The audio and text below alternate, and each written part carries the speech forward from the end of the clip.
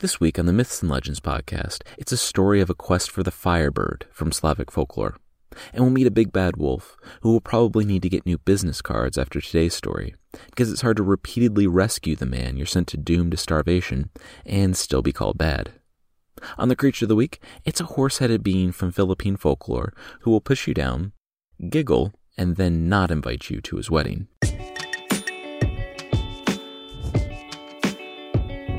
This is the Myths and Legends podcast, episode 15, Bad Wolf.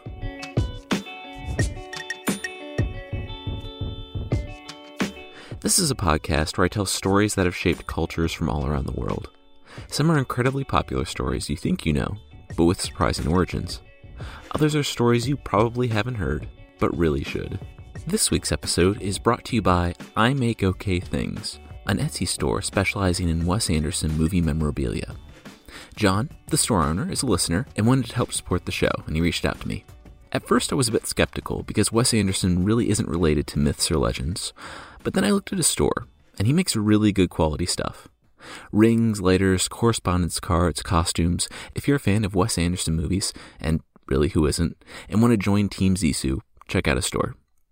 Better yet, if you like his stellar craftsmanship but aren't super familiar with Wes Anderson, he can do custom orders for rings and cufflinks. So if you want Viking runes, Celtic crosses, Thor's hammer, or the world tree on a ring or cufflink, he can do it all.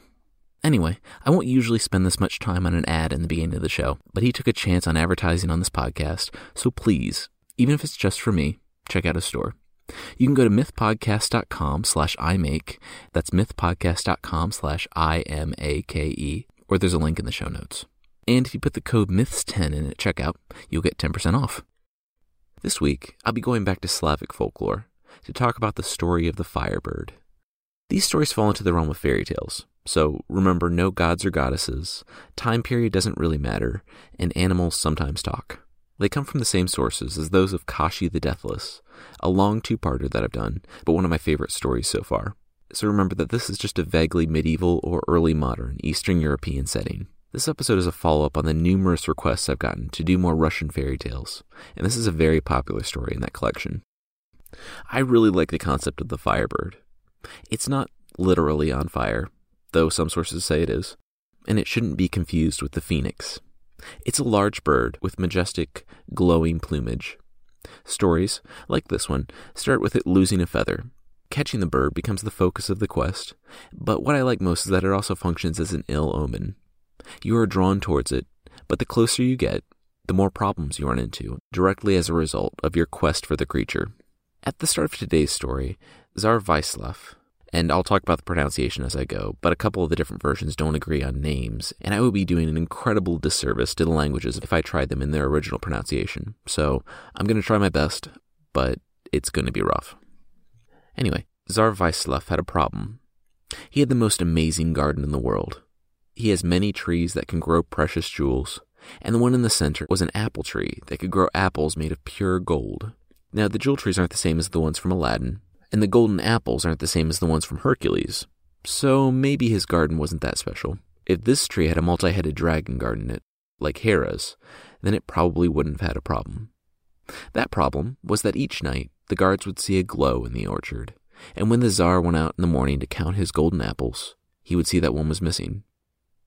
Apparently harvesting it and keeping it safe inside wasn't an option, and I get that. If an apple tree doesn't have golden apples on it, how are you going to show it off? It just looks like a normal apple tree then. The Tsar calls his two oldest sons together and tells them the problem. He tells them if one of them catches the golden bird who's stealing the apples and brings it to him alive, that person will be the sole heir. He'll receive half of the tsardom immediately, and the other half upon the Tsar's death. The oldest son, Prince Dmitri, was slated to have the first chance, and he said he would not fail to bring the bird back alive. He would absolutely stay up all night and wrestle the bird to the ground with his bare hands and not fall asleep immediately. Sitting down under the apple tree in the dark, Dmitri fell asleep immediately. The next morning, the Tsar summoned him. "The bird?" Dmitri said. "No, he didn't show up." The Tsar said, "Really? I mean, I went down to the tree and counted, and one more apple's missing. And the guard said they saw the glow of the bird. It really feels like you just fell asleep and are lying to me." "Nope," the son said, digging in and committing to the lie. "No bird at all. Don't know what to tell you about all that incontrovertible proof to the opposite. Agree to disagree, I guess." The Tsar dismissed his son and called in the second, telling him that he would now get the chance to catch the bird.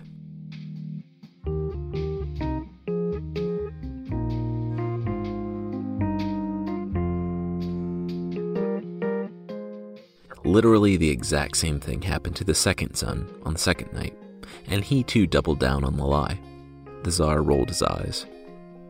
On the third night, the third son of the Tsar, Prince Ivan, wanted to try. And yes and no, he is and isn't the Prince Ivan we've seen before. These stories come from a long oral tradition, and there wasn't a lot of focus on continuity, despite having virtually no similarities to the Prince Ivan that married Maria Marevna or the Prince Ivan that sought Princess Vasilisa. They're all kind of the same character. It didn't matter that Prince Ivan was already in other complete stories. Storytellers wanted to use him as a character in their own story. People wanted to tell cool stories, and there wasn't such a thing as intellectual property laws, so they used this Prince Ivan character for this unrelated quest. For all intents and purposes, we'll consider this as a different Prince Ivan, but, as always, it isn't that clear-cut in the folklore. And also, today's story is actually the most popular story of Prince Ivan. Anyway, Prince Ivan really wants to take a shot at getting the bird, but the Tsar is wary. He doesn't want to risk his youngest. Ivan is a good kid, but he's still in his teens. If things didn't work out with those other two doofuses, then Ivan was all he had left. He patronizes the teen, saying that the dark is scary. Is he sure he wants to spend the whole night outside? They go back and forth, but eventually the determined Ivan wins out. The boy is said to be plain-looking and serious. He's a sober, thoughtful young man who resents the fact that he's third in line for the throne, despite his brothers barely caring at all about the tsardom. He wants the chance to get out of their shadow, to have an opportunity to lead his land and prove that he wasn't just a third worthless heir, but the one most deserving of the rule. That night, he finds himself dozing. He has to prove it to himself that he can do this, though. He has to stay awake. He yanks his dagger out, and, in a move that I'm very glad is not still considered a way to stay awake, he pokes his leg until it bleeds. And it works. The sharp bites of the dagger wake him up, and the throbbing of the wounds keeps him awake. Still, after some time, Ivan's eyelids are getting very heavy, and he takes a long blink. Then, it's bright, and dread washes over Ivan. He fell asleep. It's morning. But he looks just beyond the ground and leaves in front of him, and the stars are still out. He doesn't understand. Until he looks up. Above him, on the lowest branch, was a bird. It was a large bird, about the size of a peacock, and its gold plumage was so bright he could barely look at it. Then he snapped up. It was the bird, and it was in reach. It was about to snatch up an apple, too, and leave. Ivan lunged without hesitation, and it took off at the same moment. He had it, though, by a single tail feather. It beat and beat against the air, trying to get away from Ivan, but he had the feather. Then the bird broke loose, and he shot off east with a short squawk of pain. Looking into his hand, Ivan saw that he was holding a feather, still glowing as bright as the bird. The next day, the Tsar was confused as to why his son wanted to meet in a dark room in one of the dungeons, and opened a door to see his son standing alone there, in the dark. Ivan told the Tsar to close the door. He had something to show him. His father pulled the door shut, and just as they entered complete darkness, Ivan brought something glowing out of his pocket. As he unwrapped it, it was as if the room had been lit by 100 candles. Finally, they had proof. The Tsar took the feather for safekeeping, and that night he set all manner of guards around the tree, with nets and snares. But the bird didn't come that night. It didn't come any night after that. The father was agitated. He didn't even care about the apples anymore. He just wanted the bird. He called his two oldest sons in to see him again. I can imagine that he pointed out that, 1, here's a feather from the glowing bird that absolutely exists and was stealing the apples. You were asleep. Moving on, 2, I'm going to give you both a horse to go after that thing. Whomever returns with the bird will be the heir. Both of them were excited to have another chance, but sneered at Ivan as they left the room. The two brothers, Dmitri and Vasily, rode hard for 3 days, along the high roads and the low roads, across the plains and over hills and mountains until they came out of a forest and arrived at a crossroad. The road forked off into 3 paths, and in the middle stood a monolith, with this carved into it: "Whoever rides straight forward shall know both hunger and cold. Who rides to the right shall live, though his steed be dead. Who rides to the left shall die, though his steed shall live." Dmitri and Vasily vacillated there at the crossroads for a long while. None of these things sounded fun at all. Who knew questing for the rule of a kingdom would be slightly difficult? This is just the worst. This one is a tough choice. Let's set up our fine silk tents here in the forest for the night and really think about this. And they did think about it. For days. The third option, to die when your horse will live, is right out, so that just left knowing hunger and cold, but presumably not dying on one road, and losing your horse on the other. Even more days passed, and they decided that taking an extended camping trip in their party tents was nicer than a dead horse or being hungry. So they set aside the whole questing thing. For now. And for the rest of the story. I mean, hunger and cold, they didn't sign up for this. The only problem? Everyone was looking for them to return. They were the heirs. Ivan became concerned and wanted to go after them, to make sure that they were okay and to find the bird. His father, though, made some really good points. The Tsar was old, and the brothers had disappeared. Ivan was the only one left, and death could take the Tsar at any time. Ivan had won the competition by default. He was now the heir. If Ivan left on this quest and the Tsar died, a succession crisis would ensue, and rebellions would tear the land apart. As an aside, I wonder if the whole quest given only to the two brothers was just the Tsar's ploy to get the men out of the land and set it up so that the sober, smart Ivan was the heir. They're clearly incompetent and can't even be bothered to stay up past midnight to protect the Tsardom's magic tree. If sending them out after an unobtainable bird and then shaming them into never returning was his plan the whole time, then there's a reason he's Tsar. Unfortunately, Ivan really wanted to go after the bird and his brothers too. Even if he was the heir, he wanted to earn it, and not get it by default because his brothers were idiots. He begged, and for days he wouldn't let up. Finally, his father relented. Ivan needed to promise to return, though, regardless of victory. And he did. And a few weeks after they left, Ivan rode off in the direction of his brothers.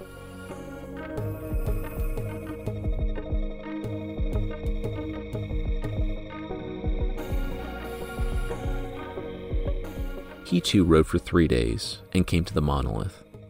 Presumably his brothers were sleeping it off in the forest because they don't have any interaction, and Ivan chooses the route where his horse dies and he doesn't.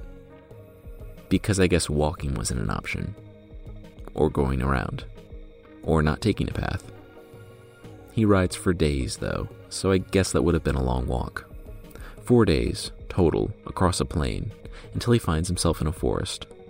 It's dark, and with a wall of trees, Ivan feels almost claustrophobic after days and nights spent out on the plains, where he could see for miles. The forest was dense, and Ivan didn't leave the road, even at night. The fire illuminated the edge of the forest, but not much more. Ivan was getting a little nervous. He had ridden for days, yet all he had to go on was the direction the bird flew off, and he hadn't seen his brothers on the most logical road. They could be dead. Speaking of dead, he chose this road because he would only lose his horse, and he hadn't lost his horse. Yet.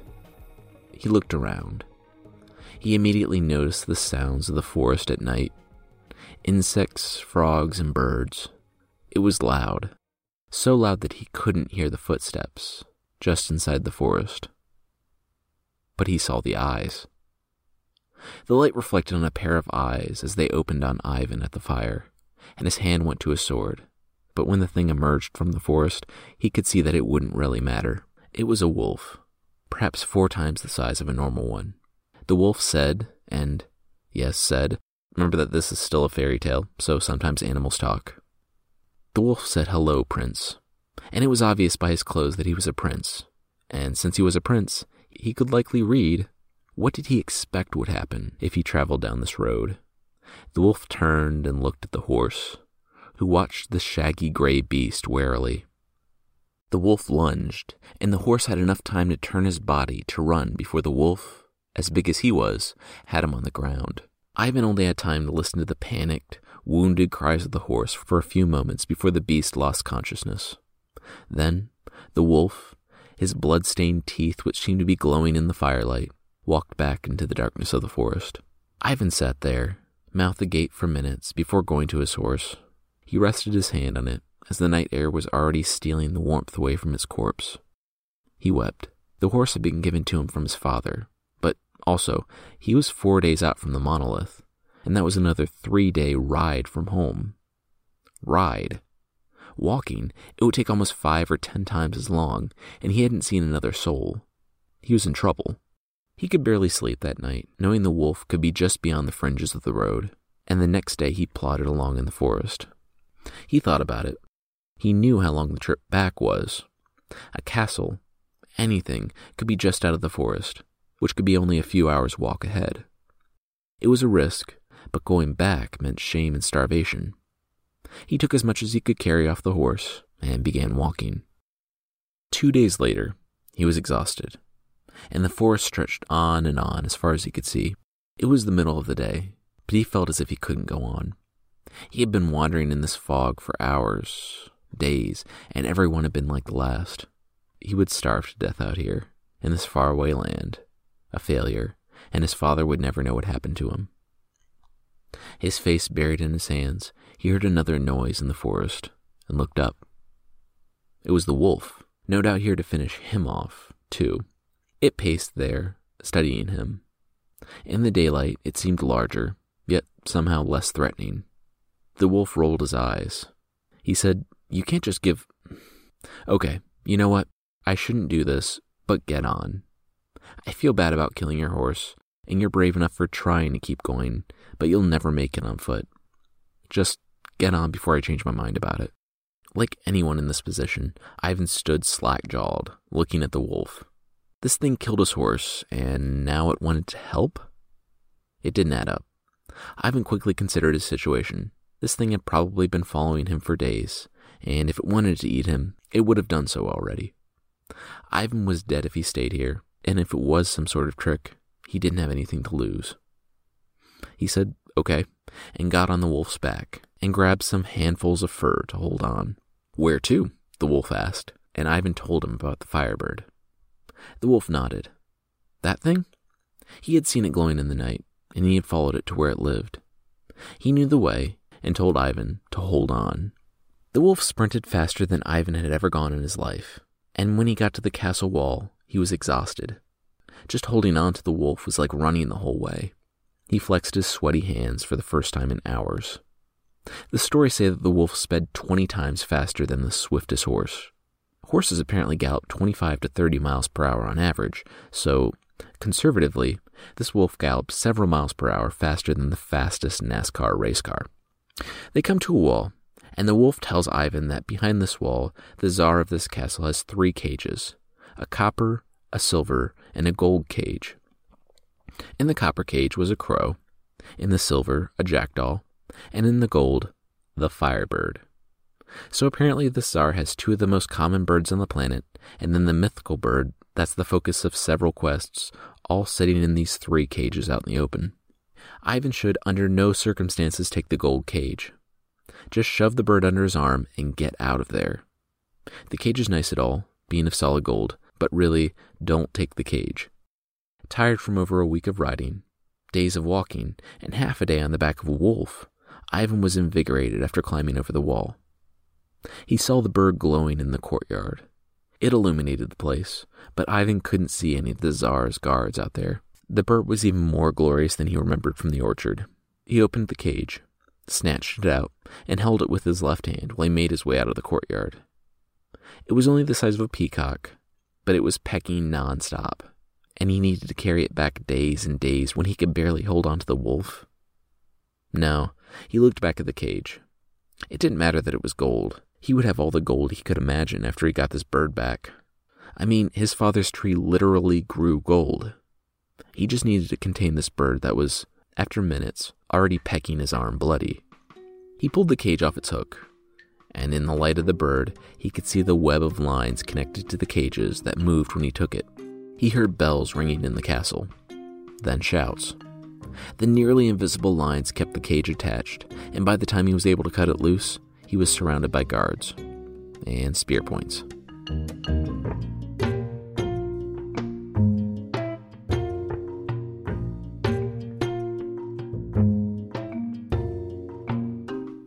After spending a night in the dungeons, Ivan was brought before the Tsar, who he learned was named Dolmat. He was nice when he learned that Ivan was a prince and the son of a fellow Tsar.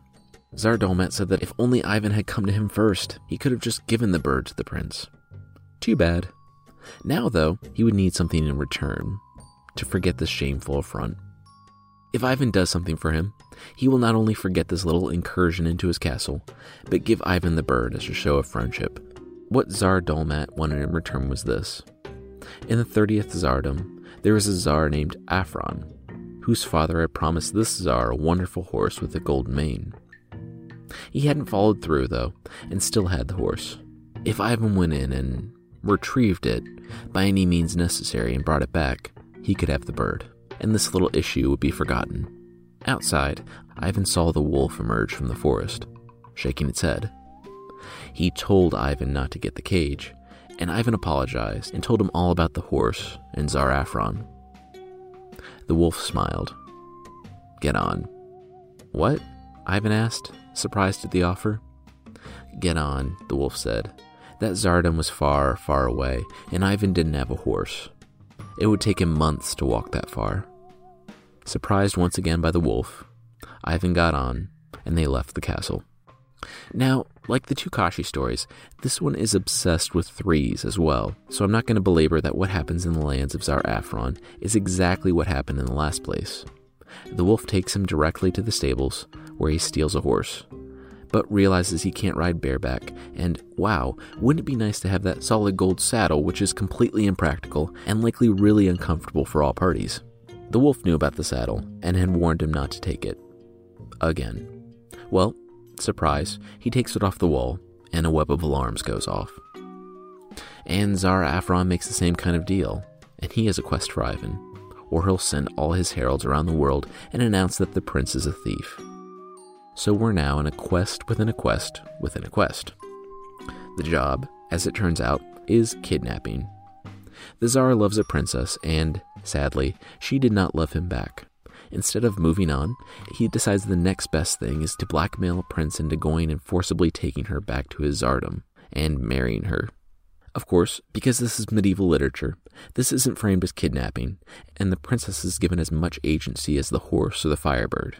She's little more than an object to retrieve on a quest. Despite actual kidnapping being worse than attempted thievery, Ivan agrees, sees the wolf, apologizes, the wolf accepts it, still agrees to help, and they leave. Lather, rinse, repeat. They, once again, NASCAR wolf it to the tsardom, and the wolf stops under a tree in a field and tells Ivan to get off. They can see the castle in the distance, and the wolf will handle it this time. They already have enough quests. The wolf is very big and leaps over the wall in one jump. And minutes later, Ivan hears screams and snarls from the castle, and he saw the wolf bounding across the field with the princess dangling from his mouth. When he set her down beside Ivan, she was screaming and weeping, as I personally would do if a wolf the size of a horse broke into my house and kidnapped me. Anyway, I'm going to try to work with her characterization, but know that in the stories it went this way. Princess Helen was kidnapped. She was terrified. She looked at Ivan once, thought he was handsome, went along with the kidnapping, and fell in love with Ivan, and he decided that he wanted her to be his wife, not the Tsars who contracted out for her abduction. It's a problematic characterization because once again it takes all choice on her part out of the equation. And that's a bit of a bummer because Maria Marevna and Princess Vasilisa from the Kashi stories were some of the few positive portrayals of female characters that I've been able to find so far for this podcast. Anyway, with Helen's characterization we'll get to the same place, but I'm going to try to make her motivations a bit more believable. She saw the massive wolf looming over her and the armed man who looked like he could be a prince, but one that had spent far too many weeks on the road. And she stopped weeping. It was hopeless. She was being kidnapped. Maybe she could find some way to overpower this prince, but the wolf was another issue. She would go along with him, for now, but she'd be constantly looking for a chance to escape. They couldn't go as fast with two people on the wolf, and seeing as the trip took hours and hours before, the three had to stop for the night. Though they did get far enough away so as to avoid any possibility of Helen's father's people catching up to them. As they sat around the fire, Helen was wary, but she could see that this prince was kind, and Ivan had fallen in love with her the moment he saw her, and he was conflicted. He didn't want to be branded a thief, but he didn't want to turn this young woman over to the Tsar whom she had already turned down. They got to talking, though, and they found that they enjoyed each other's company. The wolf could see what was happening, and traveled slow enough so that they would need to stop for a second night. The two had talked all day while riding, and stayed up into the night in conversation, with the wolf off by the road, standing guard. The next day, Helen found that she had feelings for Ivan, too, and she didn't want to be turned over to Tsar Afron. Ivan wept as they both rode on the wolf, and the beast asked what was wrong. They both knew the answer. "Here's what I'll do for you," the wolf said. If you had a tough time believing a giant talking wolf would save him and travel over 200 miles per hour, then you're going to absolutely hate that the wolf can shapeshift. Yes, so they tell Helen to hide in the forest, and before both their eyes, the wolf transforms into a perfect likeness of Princess Helen, and the prince walks him, or her, to King Afron, who's so delighted that the princess is so willing to marry him. He says, "Yeah, whatever, Ivan, take your horse and go." He has all he needs now. Ivan returns to Helen with the horse toward the Tsardom of Dolmat. Tsar Afron is with the wolf disguised as Princess Helen, and he's excited that the princess appears like she actually wants to be there. A couple of days pass, and the Helen wolf asks if she can take a short walk with her attendants, and the Tsar says that she can do whatever she likes. Except leave. She definitely cannot leave, so don't even ask about that. Well, she, or he, gets out in the gardens, and the wolf transforms back into his true form, tearing through the dress, scaling the wall, and bounding off into the twilight. In hours, he meets up with Ivan and Helen, and they resume their quest together.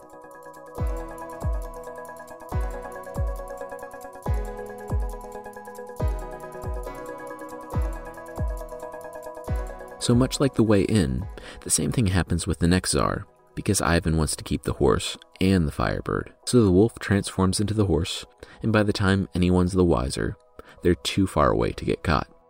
They find themselves in the forest where Ivan met the wolf, and they have to go much slower than they did originally. What with the horse not being able to go 30 times his max speed, and an extra person, and a peacock-sized bird in a cage. Ivan almost missed it, but the wolf didn't. The remains on the side of the trail were nearly gone, having been there for weeks at this point. They had been picked clean by the animals of the forest, so there were just rotting scraps and hair clinging to the carcass of the horse Ivan had rode in on. The wolf stopped, and wouldn't stop looking at the horse. He told Ivan to get off. Whatever obligation he had made to the prince was fulfilled, and then some. Ivan thanked the wolf, patting him on the back, and the wolf nodded and leapt off into the forest without looking back. The forest wasn't as threatening riding out, and what took 4 days in riding in took nearly a week riding out, with 2 people in the bird. But Ivan and Helen didn't mind the extra time together. They came to the monolith with the warnings, and Ivan told her of when he first found it and how he had met the wolf. They traveled a bit further and decided to make camp for the night. They were less than 2 days from Ivan's father's tsardom, and then they would be married, and Ivan would be made the heir apparent.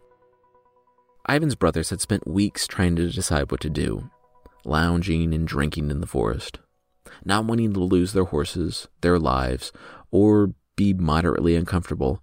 They eventually decided to just go home.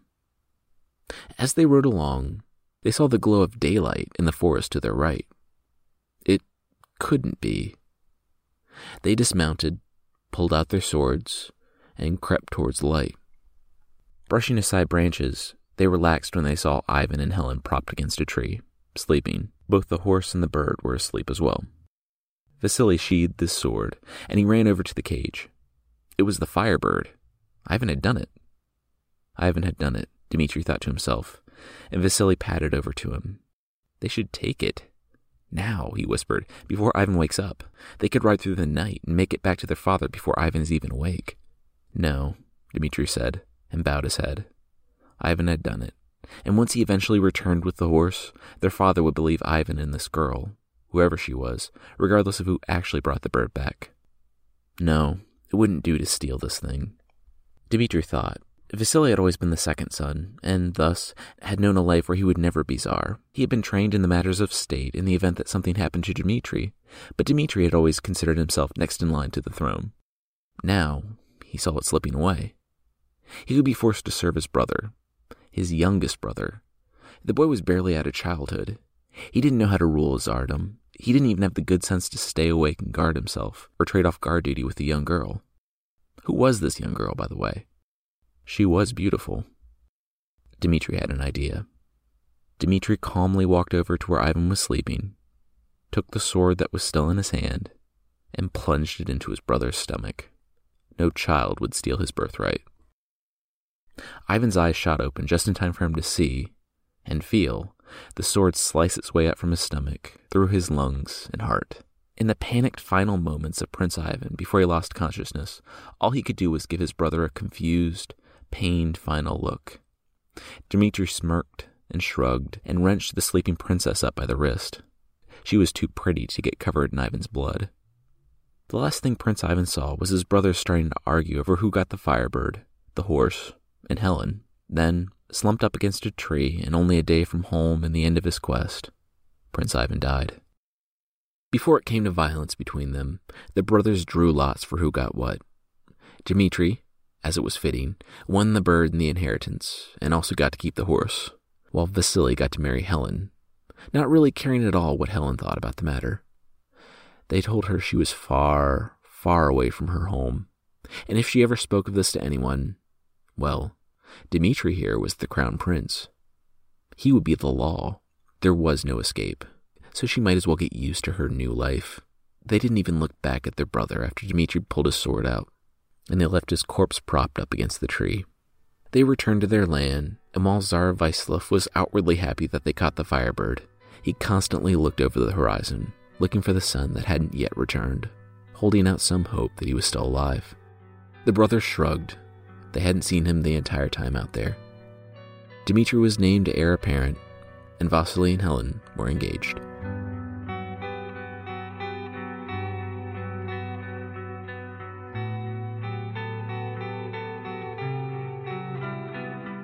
And so ends the story of Prince Ivan and the Grey Wolf. Just kidding. If you've listened to the Kashi episodes, you know that whether it's being cut to pieces by an insane deathless sorcerer or being stabbed by his own brothers, you just can't keep a good Ivan down. The wolf, stalking the forest, waiting for the next traveler that chose his path, smelled something troubling on the wind. It was Ivan, but there was also another smell. He gasped. His eyes widened, and he took off like a shot. In a few hours, he was standing over Ivan's body, it having severely decomposed over the course of the last 30 days. There was still time, though. Somehow. If you were mad that the big bad wolf not only talked and helped Ivan, but could transform, then you're really not going to like that he threatened some birds to bring the waters of life and the waters of death from a place only the birds could access so that he could revive Ivan. The wolf waits next to the severely decomposed body for 4 days, thinking that the bird betrayed him, but finally it returned with the vials of water. The water of life was, unsurprisingly, water that could bring someone back to life.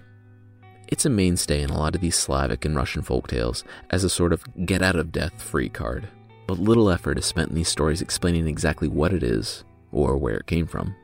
Generally only birds can access it, though, which holds up with the Kashi story, so I guess it's a good idea to be nice to birds.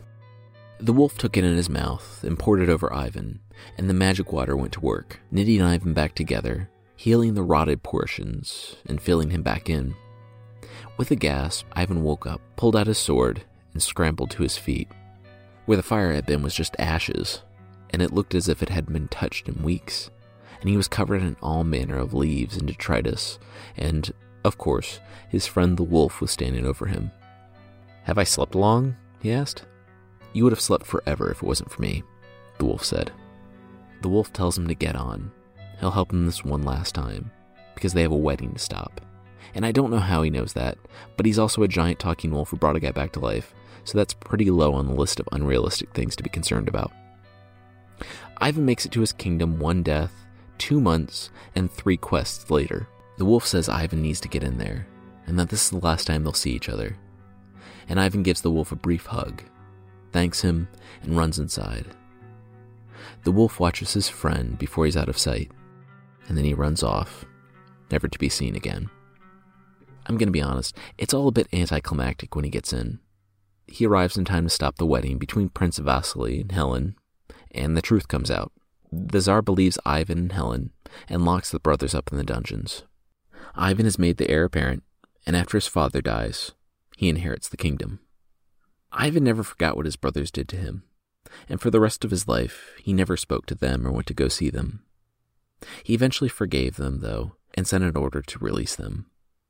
Old men now withered and racked with the years spent in the darkness, Dmitri and Vasily were exiled, and died not as princes, but as cowherds, far, far away. Ivan and Helen ruled for years, in love, with the legendary Firebird and the gold-maned horse in their menagerie. And that's the end of the story. Personally, I really like how this story takes you into the forest, and at first it's the stereotypical cursed enchanted forest where the rules of civilization don't apply. But the thing in the forest that cursed Ivan, the big bad wolf, actually ends up helping him and saving him from that civilization. It does a really cool thing in turning all the expectations we have for civilization in the wilderness and cities and forests on their head, because Ivan actually experiences the most danger from civilization and outside of the forest. So that's it for this week.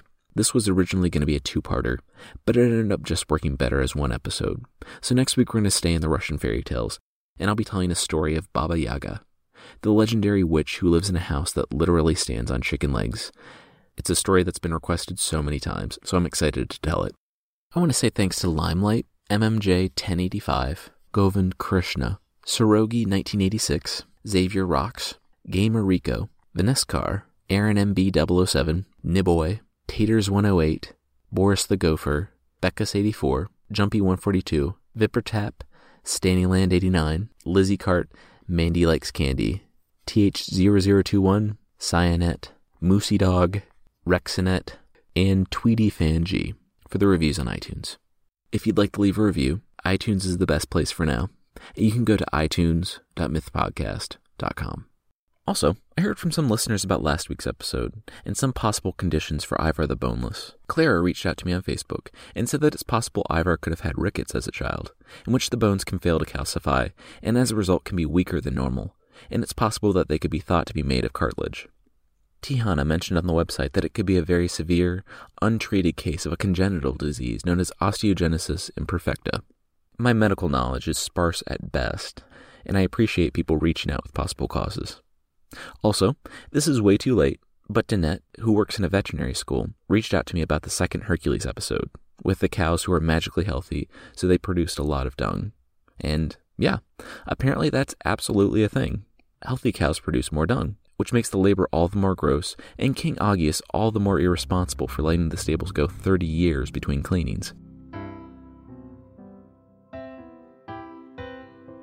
The creature this week is the tikbalang, and once again, that can't be the correct pronunciation, and it's from Philippine folklore. Think of it as something like an inverted centaur. You know how centaurs are human down to the waist, and then horse for all four of the legs? Well, this is a creature that has a horse head down to the chest, but human arms and legs. Sometimes. Or sometimes they have human legs down to the foot, where they are hooves. Regardless, they usually have very long legs, and when they squat down watching for you, their knees extend up past their head. He, or she, lives in the forest, and is mostly kind of mean. Like most things that live in the wilderness, he'll either get you lost or kill you. They can be playful, and they might hide in the bushes and make you hallucinate, seeing things that aren't there. Sometimes they take things a bit too far, though, and make people go insane. They will sit in the woods, smoking their cigars, waiting for you, and when you get close, he'll rise up from the shadows with glowing red eyes and push you to the ground. He won't let you up and will keep knocking you back down to the ground. What's all the more creepy is that all the while he's shaking and laughing with a childish giggle. If you stop fighting back, you'll blink and find yourself deep in the forest, lost, and it'll be night. The tikbalang gone. There are 3 ways to avoid being doomed to wander the forest before he pushes you down, tramples you, or worse. The first is just to ask for permission to pass. If you find that you're still lost, you can put your shirt on inside out to repel the thing. And if that doesn't seem to work, you have one more option. You have to somehow draw him out of hiding. When you see him running towards you, you have to jump on his back. His mane is mainly sharp spines, but he has 3 golden hairs hidden on it. While he's giving you this fairly intense piggyback ride, you have to find out where the 3 hairs are and pluck them out. At this point, though, things get pretty real, and he's not messing around anymore. It's not any of this shoving you to the ground and giggling business. No, if you fail after you jump on his back, he will eat you. If, however, you can pluck out those 3 golden hairs, he'll become your servant until the day you die. This one has some history behind it too. The horse didn't make an appearance in the Philippines until the Spaniards brought them in the 16th century, and the legend of the Tikbalang emerges about that time. It's thought that it was one started by the Spanish conquistadors in order to keep the natives afraid of the night. Lastly, if you've ever been in a rainstorm while it's sunny, well, that apparently means 2 Tikbalangs are getting married. And if that's how you figured it out, well, you probably weren't invited. Sorry.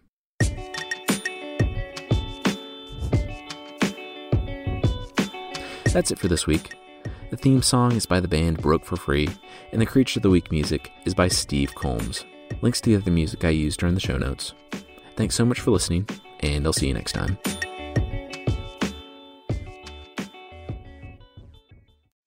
Amplify your career through training and development solutions specifically designed for federal government professionals. From courses to help you attain or retain certification, to individualized coaching services, to programs that hone your leadership skills and business acumen, Management Concepts optimizes your professional development. Online, in person, individually, or groups, it's training that's measurably better. Learn more at managementconcepts.com. That's managementconcepts.com. Shopify helps you sell at every stage of your business. Like that, let's put it online and see what happens stage. And the site is live. That we opened a store and need a fast checkout stage.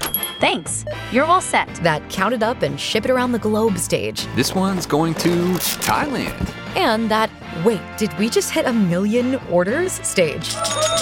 Whatever your stage, businesses that grow with Shopify. Sign up for your $1 a month trial at shopify.com/listen.